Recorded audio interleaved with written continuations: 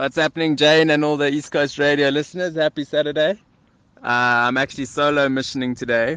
Um, Luke and Don have gone to the Ethiopian border to try and see if we can get through because we got given these quite dodgy visas that are only really supposed to get you in on an airplane, but we're trying them at the land border. And in the meantime, I'm waiting to hear from them, and I'm trying to sell these bikes.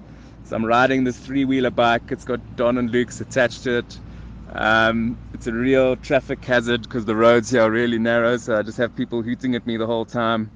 But I put these for sale signs on, so I've had a couple drivers pull over and stop to ask, but no takers yet.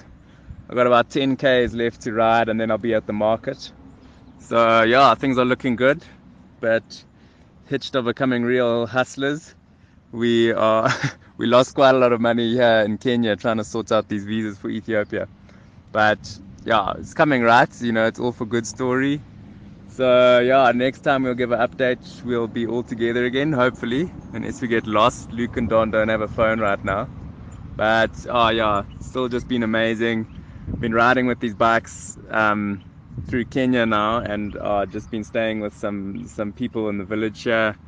Everyone is just so friendly as usual in Kenya.